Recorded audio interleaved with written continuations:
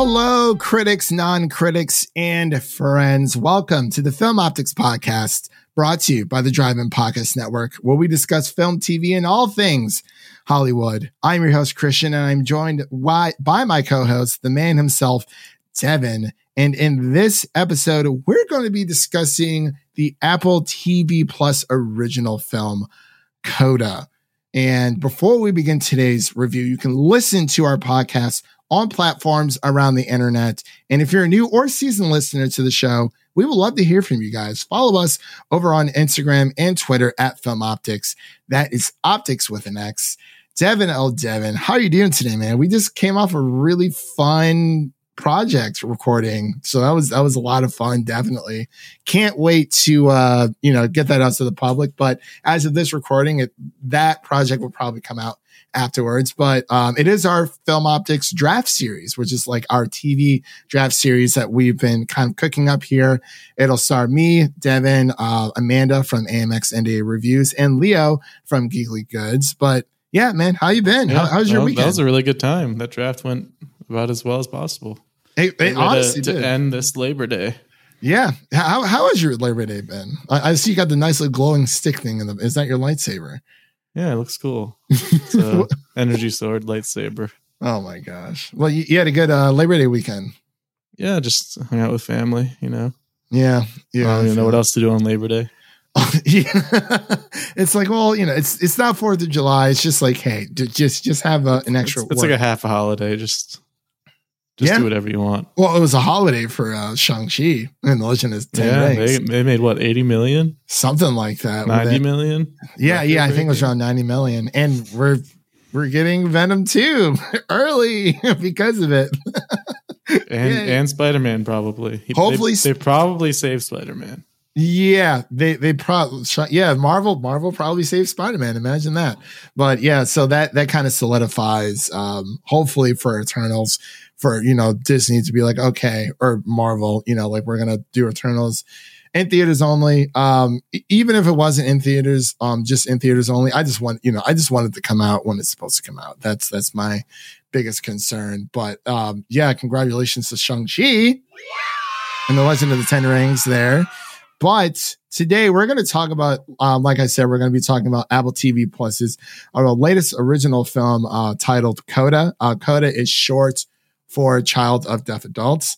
I really, really enjoyed this film, like heck of a lot. So we're going to get into it right after this short break.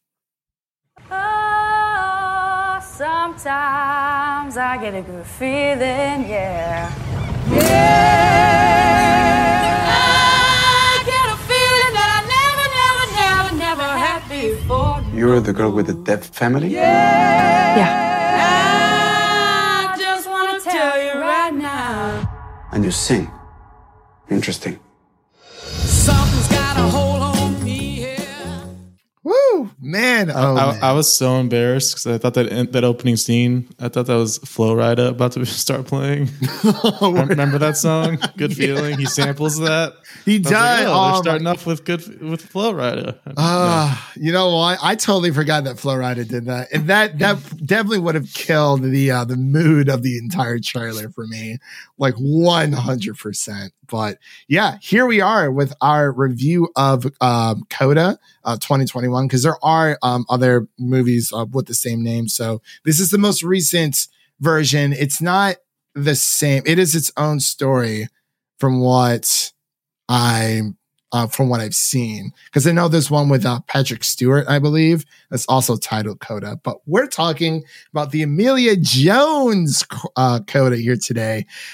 This film was directed by Cyan Heder and also written by Cyan Heder as well. The cast includes Emilia Jones, Troy Kotsur, and Marlee Matlin. And the story is as follows. As a Coda, child of deaf adults, Ruby is the only hearing person in her deaf family. When the family's fishing business is threatened, Ruby finds herself torn between pursuing her love of music and her fear of abandoning her parents.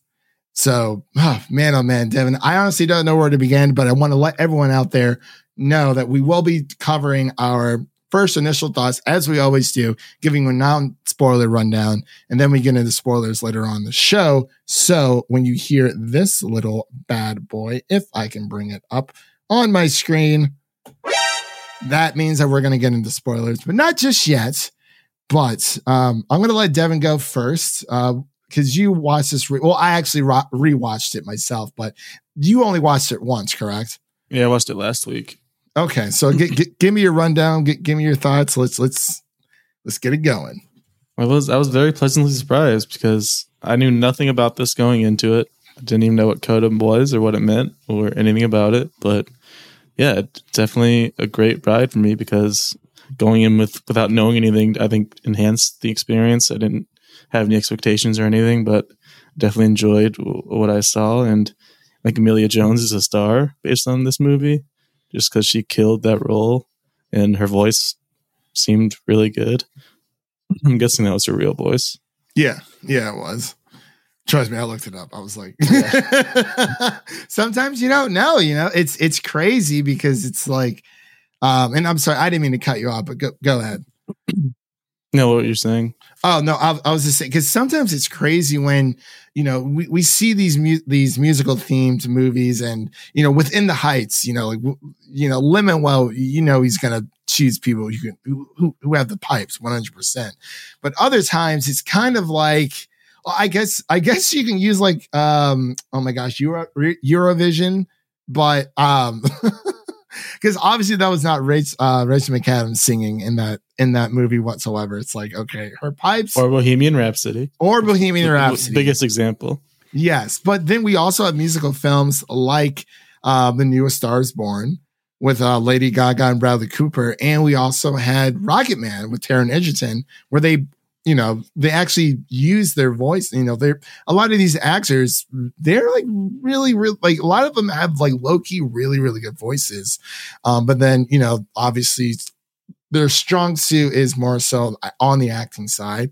But then you have people like J-Lo, who was kind of like, dipped into both industries there. And then also people like Haley Steinfeld as well. I mean, I think she has a good voice, but I definitely think Haley is more suited for being an actor. But that's just my 2 cents on the matter. But yeah, like it's really rare. I guess my point is being, it's really rare when you have an actor on screen, just laying it down like, hey, like this is me, this is my voice. And, this is what they're using for the soundtrack. And if you listen to the soundtrack, Devin, there's a few extra songs in there, either a cappella as choir, or, just other songs that Emilia Jones and a few of the other casts have sang together. So it's a really, really great ride. But this movie was definitely something special.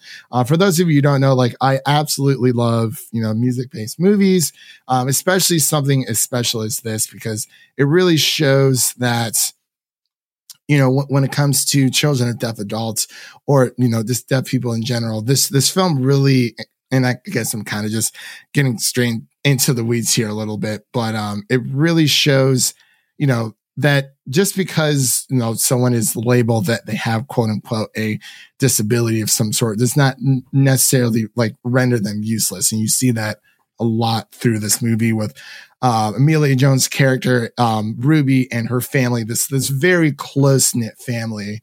And yeah, it also just reiterates what people have been saying for so long now, that representation matters. It just does. Yeah. With this and Shang-Chi, just seeing different people on the big screen represent their culture is it's so important. Yeah. Because I never would have seen this kind of perspective for deaf people or a family with deaf parents and a non-deaf daughter. It's just very interesting to see that kind of dynamic on screen. Yeah, it really is. And it's just like, I don't believe I've seen any of these other actors in any other roles. I believe this might be Emilia Jones's, like her first, like her debut, or like her first big role, I should say. I'm not sure what else that she has actually been in. I didn't get a chance to do the IMDb trivia there, but I'm sure Devin will pull it up at some point during the episode. Nothing that I recognize. Okay. But yeah. Doctor Who, it looks like. Oh, she's in. Is she British or UK? I don't know, because the entire. Oh, she was in Lock and Key. Oh, was she really? See, I didn't get a chance to watch that one. I think that's on Netflix, I believe. Yeah. Okay. Yeah, she's from London, England. I'm telling you, dude, Brits are amazing. That's crazy. Because I've only seen her in another video. Like it was Coda related during a little bit of the songs that we'll get into here in a bit. But yeah, I've actually never heard her like speak her, I guess her natural accents. So I'm telling you, man, these Brits are killing it out here. Like it's crazy when it comes to actors and actresses out here. But yeah, going off what Devin said, you know, it really is a very interesting perspective with this film when it comes to, hey, you know, like there's that the one odd man out within their family. She's technically an outsider, but obviously more so in the world, she's viewed as quote unquote, you know, a hearing person. But I really like how this film it shows how, you know, and I keep going back to this, but you know, with, you know, how people, deaf people do just live normal lives. You know, they may have to tweak a few things here and there, but we see so many instances in this movie where, you know, even within the trailer itself, you know, we see Ruby just singing on the boat. Like her family owns this fishing company and like, or it's what her father does for a living. So essentially it is kind of like a family business, but you know, she's just singing away on the boat and, you know, it doesn't obviously face the rest of her family because, you know, that they are not of hearing. So it does like introduce like different situations that, and it's not like serious. Cause like a lot of the situations, you know, when it comes to, you know, Ruby's family are actually like really funny and just, you know, just like comedy moments. Yeah, I love how realistic the depiction of family was in this. Like they're being vulgar, they're making like dumb fart jokes. Like yeah, it's like what a real family would be like. Yeah, exactly. You know, and they are just like every other, you know, family out there, and it's just it really just shows that, you know, these people are not helpless, and that's what I really love about like the message of this film, alongside with the songs that are chosen for this movie with Both Sides Now by Joni Mitchell, and then we also had oh my gosh, you're All I Need to Get By Marvin Gaye and the duet. I'm sorry, I'm blanking on the name right now, and I should have had that up for me. But are you able to confirm that, Devin? Yeah, let's take a look. I was looking on Spotify and I've been listening to it for a while, so I was like, I should know this by now. Yeah, by Tammy Terrell and Marvin Gaye. That's what it was. You're All I Need to Get By. One of the best duet songs out there, honestly, and it's so powerful. The more that you listen to it, and I've been listening to it more recently now, it speaks on so many volumes. It's not like, you know, like a sappy type of love, but like it's, you know, like we're in this together and like, you know, you are all I need to get by. Like, you know, it's just me and you know, we're doing our thing and what have you. So we have between Both Sides Now and then a few other songs that kind of make a debut in this as well, since this is, you know, dealing with, you know, a child of deaf adults. Obviously it is focusing more on Ruby and her journey and how, you know, it's her senior year of high school. And, you know, eventually like she has this talent and she says she loves to sing. So, you know, we kind of see those interesting dynamics between her and her family, which we'll get into here. And actually, let's just switch right on over to our spoiler section, because I feel like we're getting into spoilers here because I don't want us to kind of, you know, accidentally slip up here. So yeah, that is the first spoiler warning for Coda. Again, that is your second spoiler warning of the show. So if you haven't seen it, go sign up for not HBO Max, excuse me. Go sign up for Apple TV Plus. It's like $5 a month. You watch it. Maybe watch some Ted Lasso, some Mythic Quest. You probably already have it for free if you own an Apple product. Yeah, if you, I believe I think they're still doing that deal. If you buy like a new Apple product, they give you like a year of Apple TV Plus for free. Yeah. And then Which they is just actually- extend it for like another half year for some reason. yeah, man. I mean, Dickinson season 3 is coming out too. The final season. I like that.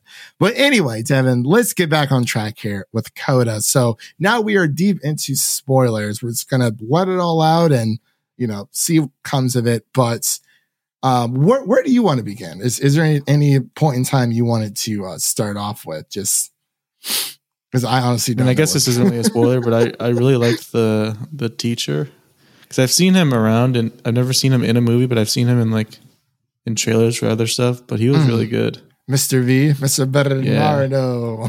Oh, he was in the Door movie. Oh, Was he really? Okay, yeah. So Yeah, he's definitely more of a Spanish movie actor, but Movie he was actor. really good. Yeah, I kind of figured that, but yeah, his relationship with Ruby and just everything that's Ruby's journey itself. We find out that she wants to sign up as choir for an elective, and it's her and her friends. Her friends kind of like when did you start liking singing? She's like, I used to sing all the time.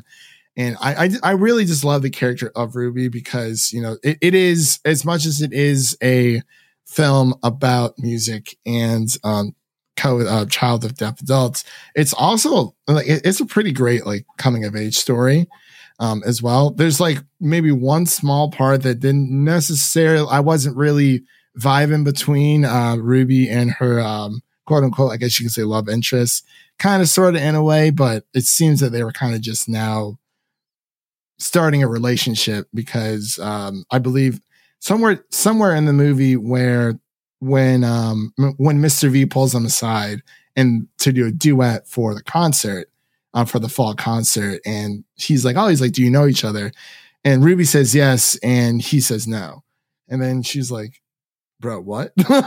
We're seniors, we definitely know each other. So it kind of implies that they've been in each other's lives kind of sort of throughout, their adolescent years. But I guess I wasn't huge on that part either. It just kind of felt forced, their relationship. Yeah, I mean, it's fine to have the curiosity there and them having a relationship itself.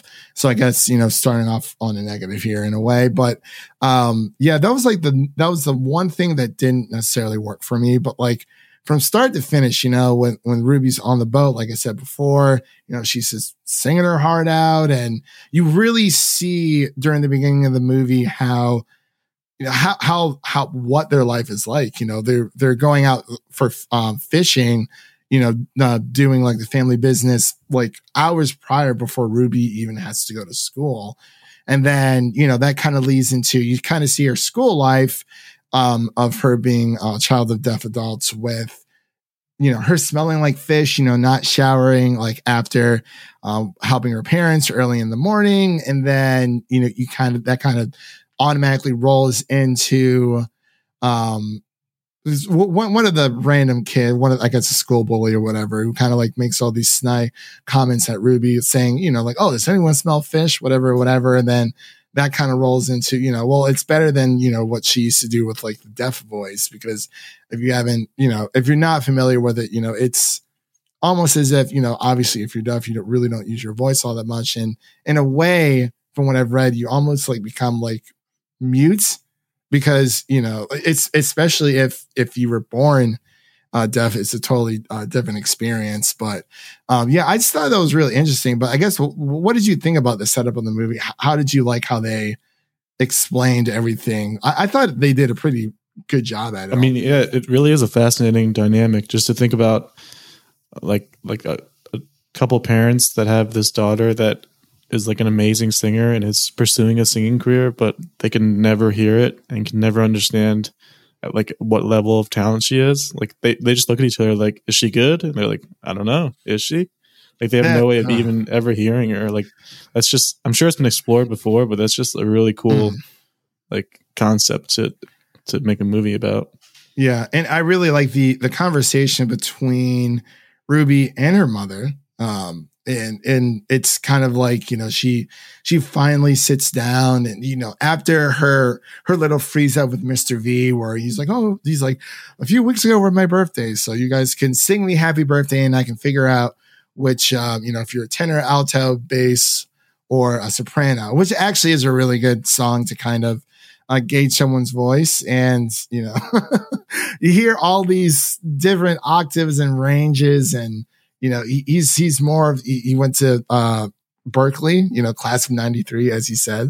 And, Ruby has that freeze up with Mr. V the first time that she meets him. She runs out and, kind of comes back and explains, hey, I really do want to do this. I kind of just was frozen up. Like, I love to sing. And like Devin said, she has a really good voice. And then that kind of snowballs into the conversation that Ruby has with her mom, where she's like, hey, I kind of want, I want to go to school after a conversation with Mr. V for music. And she's like, music. And it's like what Devin was saying. It's something that unfortunately, like, they'll never understand unless it's gangster rap. Yeah. I'm like, feels the bass. Feels the bass. In my butt. Oh my God, the father was fantastic. We'll definitely get into him here in a second, but yeah, it really just, the conversation that Ruby and her mom has when, her mom's like, oh, like if I was blind, would I want to be a painter? And it's like, well, kind of see where she's coming from, but Ruby is essentially she is the black sheep of this family.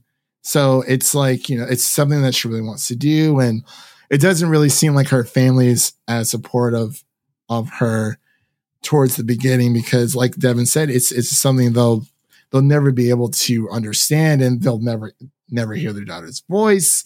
And, that leads into other interesting kind of conversations later on. While we're on the topic of Ruby and her mother, I wanted to get your thoughts about this, Devin, with the conversation that they had at the oh my gosh, when Ruby had asked her mom, like, do you wish I was deaf? And her mom had pretty much said, like, yeah. And it's just like, it's kind of crazy to think about, but in a way it makes sense, because she was saying that, like, her mom was saying, I was afraid we weren't going to be able to connect like her and her mom did, which I kind of implies that her mom was of hearing, but Ruby's mother was not. So she kind of mentioned, like, there's small little things like in their past that they kind of bring up how, Ruby kind of used to talk funny when she first started school, and, that being from, like, deaf parents and whatnot. And it's like this family is so connected, but it's like disconnected at the same time. It's so crazy. Like, man, oh man. Yeah. Well, it looks like you were going to say something. Sorry about that. Go ahead. Yeah, just the dynamic between her and her mom and her dad it's just crazy to think about that kind of stuff, because when you first hear something like that at face value, you're like, oh, she's just being selfish. She wants her daughter to be deaf. But then the more you think about it, it's just like, yeah, of course. Like, if you don't have a relationship with your own mother who is different than you, then you're afraid that might happen with your daughter as well. Yeah. Thankfully it didn't, but yeah. And it's really, it really, like, there's a lot of powerful scenes in this movie, of course, as well as a lot of funny ones where I just love how, I guess we can kind of go back and forth here, but I really love how, obviously, Ruby's parents are very much in love. And when you're in love, you get a little physical, show a little appreciation towards your partner. Make some noise. Make some noise. And, when it almost kind of leads in thinking that both of Ruby's parents have like herpes when they first go to the doctor. And it's actually more of, I forgot the actual term, but wearing damp clothes for a very long time can obviously upset those downtown regions and whatnot. And, Ruby essentially being their free interpreter and, talking to the doctor and stuff like that. And she's like, you know what? He's like, yeah, like, she's like, oh, what's your parents are asking? Like, what are the doctors saying? And he's like, oh, like, well, you guys can't have sex. ever again. Like never. And the dad's like, dude, that's like impossible. You know, he's doing his own, you know, he's communicating and whatnot. And I really like how like crisp and like concise the sign language is within this film with, you know, with the words, with the subtitles coming on screen. Like I just really enjoyed the conversation. It kind of makes it to where you can kind of form your own, like, okay, like what Ruby's dad sound like, or what would Ruby's mom or even her brother sound like when it comes to these kind of situations. It really just, you're able to imagine a lot of things in your head of like how, like, you know, the influxes of what the conversations are going, like how they're going within their head. And gosh, it's just so fun. It has a lot of funny moments, but as I mentioned before, it also has a lot of serious moments as well. And I thought her first performance at the school was kind of like heartbreaking, just because the parents are sitting there and they don't really know what to do because they can't hear anything, and they can kind of see that she's getting good reactions from the crowd, but it's just hard for them to fathom what's going on and what they can even do to help. Yeah, and I love it how it doesn't just like cut out the volume or like the sound altogether. It kind of literally just fades out. And I really like how, you know, the entire movie leads up essentially to the big fall concert. And, you know, we've heard, you know, the song that they've been listening, or that Ruby and her love interest, I guess you could say, have been leading up to, which is you're all I need to get by. So you kind of obviously hear that a few times throughout the entire movie, as well as a few other songs. You know, they kind of cover a majority of the concert. And then once it gets to the duet, it's, you know, they kind of start singing, you know, and then it literally just like fades into just like nothingness. And it's like, I really like how the director made that choice where it's like, I guess you could say, quote unquote, the most important song, or the most important song of the film is cut out to give you that perspective, because it's like, it's just dead silent. It's just nothingness. And it's like, you know, it really puts you in the perspective of Ruby's parents and her brother. And it's like, you know, it's just something, unfortunately, like, you know, that it has been, you know, dealt to them in life. And, you know, it is something that is a part of them, and that it's something that, you know, they obviously that they learn to live with. But, you know, and, you know, it's something that's when you accept something that's a part of you like that, you know, they're just like everybody else. It's just, hey, you know, I'm missing that. I'm missing one thing, but, you know, it does make me any less than a person, things like that. So, yeah. I'm glad you brought up the brother, because we haven't yet, and I don't think I was a fan of his character. I liked his character to the point where, you know, he was the kind of person saying, you know, like, we don't always need to depend on Ruby. Like, I got this. And I think that he was like the driving force of like, hey, you know, like, we're not helpless. Like, even if Ruby wants to go away to college, we're going to be just fine. Because, and like, I mean, he was a bit of a, you know, he can come off a bit rude. I do agree with that. But with the conversation that him and Ruby have, where I think that's where my issue comes in. That conversation on the beach, where he's basically just like, "Hey, I wish you were never born."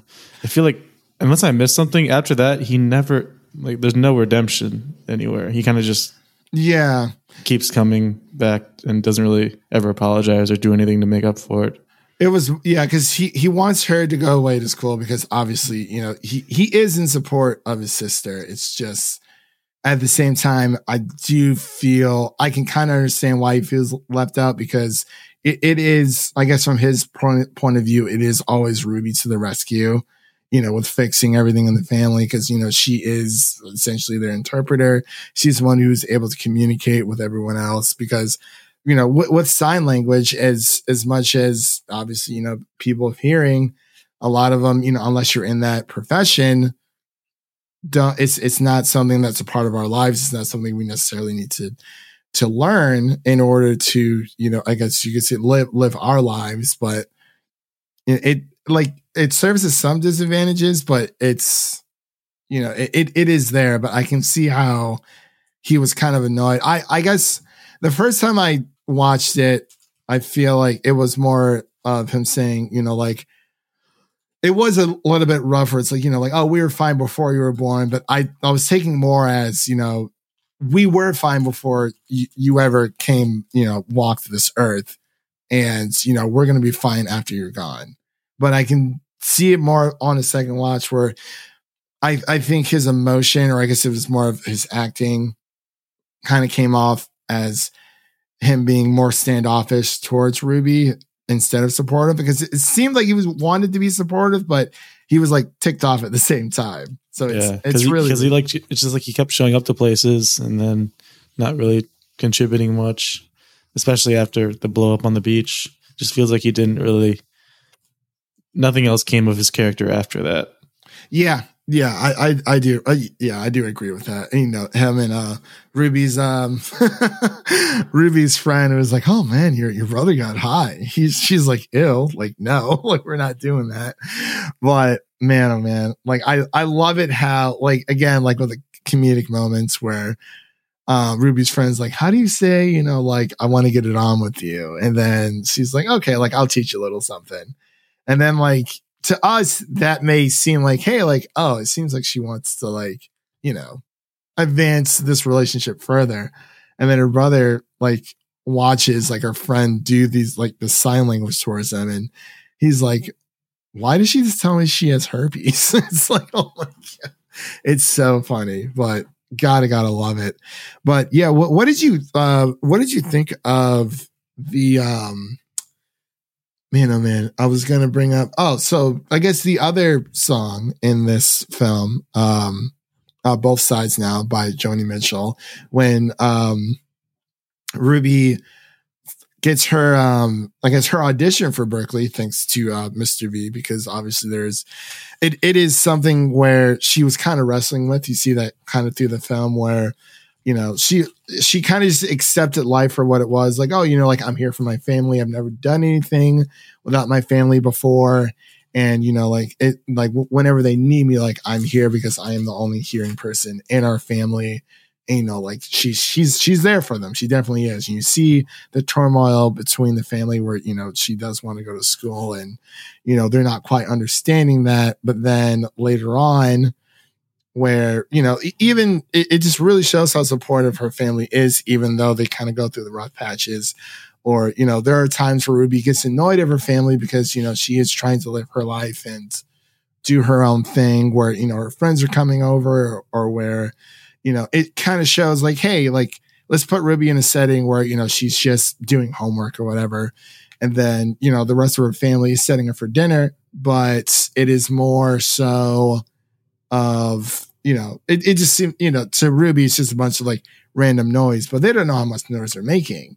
And then she's like, hey, I'm trying to do my homework here. And then the whole Tinder thing came up, which I thought was pretty, was pretty funny. And like, that's even in the trailer. And I was like, I only saw the trailer once before watching and I loved it. And I'm sorry, I'm taking up all your time, but it seems like you want to say something. So I'll shut up.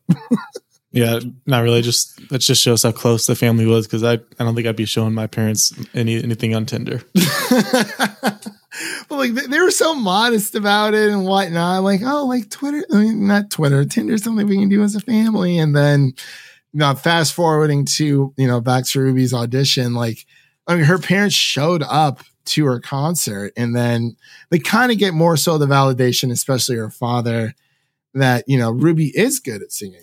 And, you hear that from Mr. V, where he's like, there's a lot of pretty voices out there with nothing to say. Do you have something to say? And, he compliments her on that and whatnot. And, right after, the concert lets out, when they find out, Ruby is good because of, I forgot her friend's name, honestly. She was only in it for a few scenes. Working at Gertie. What was it? Gertie. Was it Gertie? Wow. I did. Her friend from high school. Yeah. Gertie. Yeah. Okay. Well, wow. Gertie. Well, Gertie. So yeah, Gertie kind of gets it on with Ruby's brother, and they start dating and whatnot. But the family kind of gets the confirmation from her and from the reaction of the crowd that Ruby is talented. And when they're coming back home, it seems like her father is more of the change of heart. And I think this is one of the scenes that definitely killed me, where it's kind of like the payoff where you have Ruby's father, picking her up from high school during the very beginning of the movie, blasting, gangster rap because, he likes the bass on his bum and whatnot. And he asks, Ruby, like, can you sing for me? And she's like, oh, like right now? And he's like, yeah.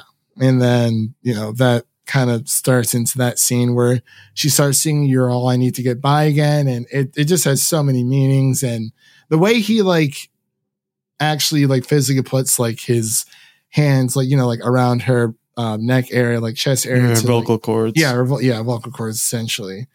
So he can at least feel the vibration, and it kind of just breaks him down because he's like, wow, this is something like my youngest child wants to do. And there was all the drama with the boating commission, like governing and whatnot. That was some crazy stuff too. But and that kind of fast forwards to Ruby's her audition at Berkeley, which it was kind of sly. And Mr. V kind of comes in, she has a song all ready to go for both sides now. And, her family kind of sneaks up on a little balcony, whatever. And then Mr. V is really not there during the beginning because he keeps kind of pushing her to go out for this audition, and finally meeting her parents and whatnot and saying, I really think you're making a big mistake. And that's just a sign of a really, really good teacher. You know what I mean? Yeah. Really good. I know I've been talking here for a while, but it's just I just love this movie so much. Between being a choir kid and from fourth grade all the way through my first few semesters in college, it really just resonated with me, and it was just everything. Even Mr. V, I saw a lot of my own choir teacher, Mrs. Slife, in there as well from, Go Tigers, Twinsburg Tigers, whatever. But it was just something that really connected with me. I love every dynamic of this movie, and it's definitely it's right up there with Within the Heights for me. It's in that number 2 slot, but it's the more times I watch it, even with its flaws, it's I just love it so much. And going to backtracking there for a bit, for going for Ruby's audition, where Mr. V comes in and I'll accompany her, so she doesn't have to sing a cappella.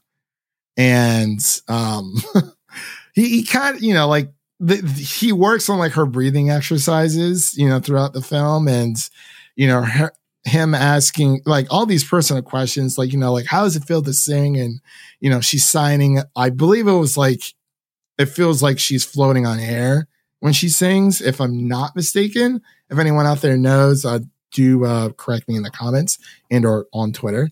But that's from my interpretation, because they didn't use subtitles for that part. And I was like, okay, well, I believe she was it's floating on air type situation. But when she starts singing Both Sides Now, she's not singing with her gut. She's not singing with her diaphragm, which is what Mr. V has told her throughout, the entire movie, even the scene where, they're pushing against each other. He's that is true. You're supposed to sing with, your diaphragm, because that's where all your air is supposed to come from. You're not supposed to sing with your throat. And, she's kind of timid at first, and then he's like, oops, I messed up. Yeah. Just a classic little fumble. Yeah, classic. And you know what? It's so funny because it's Berkeley, it's Berkeley. And even I guess you could say the staff is they're just intimidating as ever. They're kind of just, yeah, we're kind of just here because, it's expected of us. But they were pretty intimidating there for a bit. I'm not going to lie. But I really like it, on her second go round where, she kind of gains the confidence by, seeing her family in the balcony, even though they weren't allowed to go in with her. Again, you know, they do everything together, which is like really, really big. And not a lot of families do that nowadays. But when she starts signing as she's singing, that's when I was like, this movie is so freaking amazing. That's when it got great. Cause for me, I'm not too familiar with that song. So as it was going, I was like, all right, I don't really know what's going on with this song, but she's killing it. And then when she starts signing, it's like, all right, you start to get it. Yeah.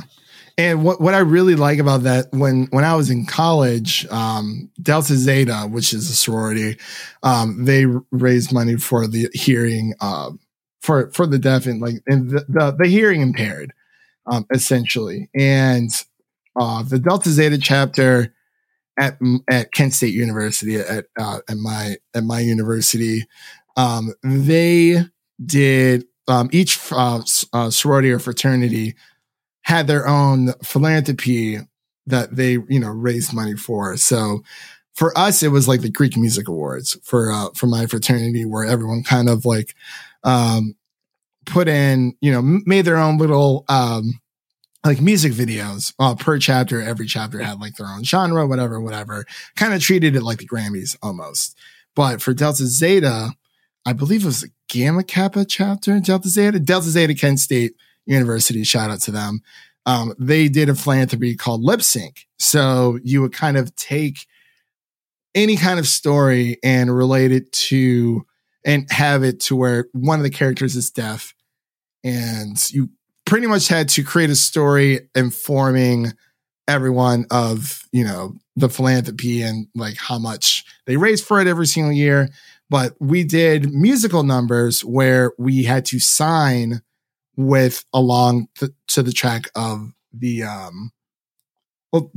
track of the song. So it could be literally any song. So for one of them, we did our theme was like Tarzan. So it was where the story we made up, Tarzan was deaf. You know, kind of go through all that rigmarole and whatnot. But when we did You'll Be in My Heart, as the track was playing, we were signing because there were deaf people there as well.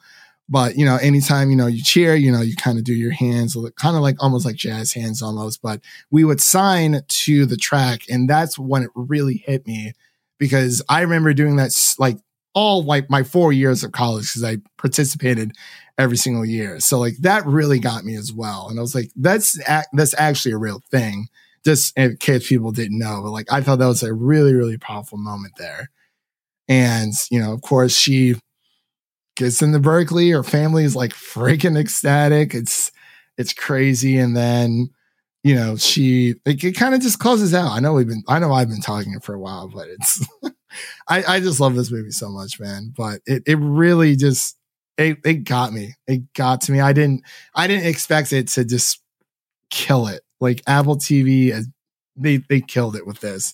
And then the ending, you know, when she's going off to college, because they're in Boston, and Berkeley's also in Massachusetts as well. But when she does the last sign, it essentially just means I love you, or I really love you, from what I've seen online, but more of just like, you know, like I love you kind of thing. But yeah, that's been my solo review of I mean, I'm glad you made me watch it, because it definitely was an eye opener, and obviously it means a lot for a lot of people. Yeah, like job well done. I just, man, oh man, like it's like everything that kind of just builds on top, and you know, the struggles that you see with Ruby and her, you know, her family life, and then her wanting to just essentially just like live her own life, because, you know, like it's unfortunately, you know, there is going to come a time where, you know, Ruby does need to be on her own without her family. And I really like how before she actually goes away to college, she stops the car and gets out and gives her parents, like her family, just like one last hug, because like I've said before and say it again, like she like emphasized so much, like she has never done anything without her family. And it's scary especially when you're a close knit family like that. And like today, like I said, there's there's just not a lot of families that are like that nowadays. Like I had a few friends like that growing up where, you know, their family literally did everything together. Some people thought it was strange, but it's like, you know, they'll always have each other, always have each other's back. Like throughout all of like the trials and tribulations that went throughout this movie, between the turmoil between Ruby and her family, you know, like they were there for each other at the end of the day. So it's definitely a must watch. I cannot recommend this to as many people. Like I'm surprised Devin actually watched it. I was like, we have to do a review on this because I just have so much to say and I needed to just like get it out there, especially for everyone listening, because if you don't have Apple TV Plus, I'm just saying Coda's not the only great thing on there. You got Coda, you got Ted Lasso, Mythic Quest, you got C, you got Dickinson, The Morning Show. It's coming around, and I've been saying this for a while. Apple TV Plus is on the come up, especially with like Killers of the Flower Moon with Martin Scorsese and a few others. But it's just prepared to start paying more for Apple TV Plus within the next few years. It will no longer be the cheapest. I mean, Disney's already raising their prices a little bit. They do in smaller increments, but definitely watch Coda, guys.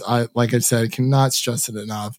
Like on Letterboxd, this is my number 2, only because I really did love In the Heights. Like that was just phenomenal choreography and whatnot. Love the story, but this one is a dang close second there. But Devin, anything else you wanted to cover before we get into our scores for Coda? Let's do it. All right. So I guess I'll just go first. Shocker. It's an A for me. Like not an A plus, but it is an A only because like, you know, for the small little issues that we mentioned with Ruby and her love interests, it was, you could kind of sort of see it, but like it did feel like a little forced. Not even forced. I just wasn't really buying it from like their mutual attraction towards each other. I felt like it should have been more of just like a platonic thing, or they just started like awkwardly swimming together. Yeah, because it was kind of like, you know, how much time it kind of passed between there. But that was like the main thing that I had an issue with the brother kind of, you know, telling her sister off, but you know, the entire family kind of like goes into this turmoil type thing. But it is just so good. Like they solid A for me 100%. What about you? I'm gonna go with a B plus. Like right in the like 87, 88. Just okay. Really good. Had a couple issues with it, but overall just definitely worth watching. Would you have watched this if it was in theaters? Well, I had never heard of it until you mentioned it. So are you serious? Oh my God, that's like a first. Yeah. Devin's usually the one be like, hey, we should record this. We should watch this. I'm like, oh, cool. So that's 1 point for me. Yeah, I didn't know how much, if it was getting any buzz or not. I just haven't really seen anything about it. Yeah. Oh yeah. It's been getting a lot. And I mean, you know, we're not big Oscar talkers here on the podcast, but you know, we do kind of like to talk about it once award season is around. But let's be honest, award season never really stops. And for a lot of people, to be completely honest, but I'm really hoping that this one goes all the way. I mean, unfortunately, I don't know if it would like get like a Best Picture nom. I think it should, because it has such a very important message to say. And it's like I said, it's not just you know, like deaf people are helpless and you know they live these sad lives. It's like no, they. From what we've seen, you know, Ruby's dad listening to that gangster rap of the bass boosting all the way up. Like they live they live normal lives. It's just a little bit different from, you know, you and me. But yeah, I really like how it wasn't just like a sob fest, like a super sad story type thing. Like I really like how, you know, the energy, the comedy, it's all there. It's a little bit of everything. It's life. So that pretty much concludes our review of Coda. Let's get out of here because we've been talking for 50 minutes. More like I've been talking for 15 minutes here. So, again, everyone, thank you all for listening. by the time this is out, I guess, announcement, our Film Optics Draft Series will be out later on this week. This will be out on Tuesday if you are listening to this. I haven't decided when our draft series, our first episode, is going to be up.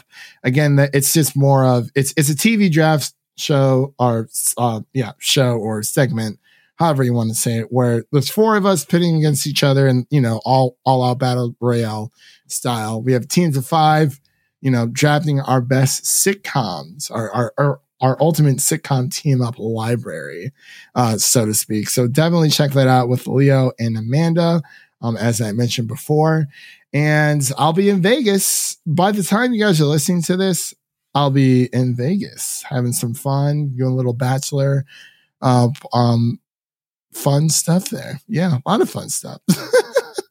Man, oh man, let's get out of here. But coming up on the podcast, like always, we will be doing our What If episode 5 and 6. That will not drop until the Wednesday of the 15th, because I will not be here. Like I said, from Wednesday onward.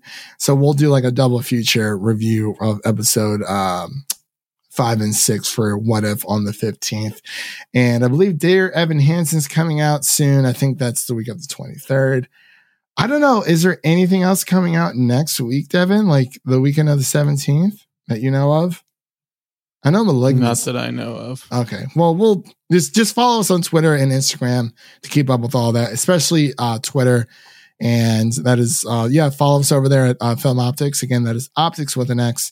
So I'm going to get out of here because I have a lot to edit between the both of us. So we will see you guys next time. And that's a wrap for today. Thank you all for listening. And if you enjoy the show, leave us a 5-star rating and review on Apple Podcasts and follow us on Twitter and Instagram to stay in the know. That was Devin. My name is Christian, and we'll see you guys next time.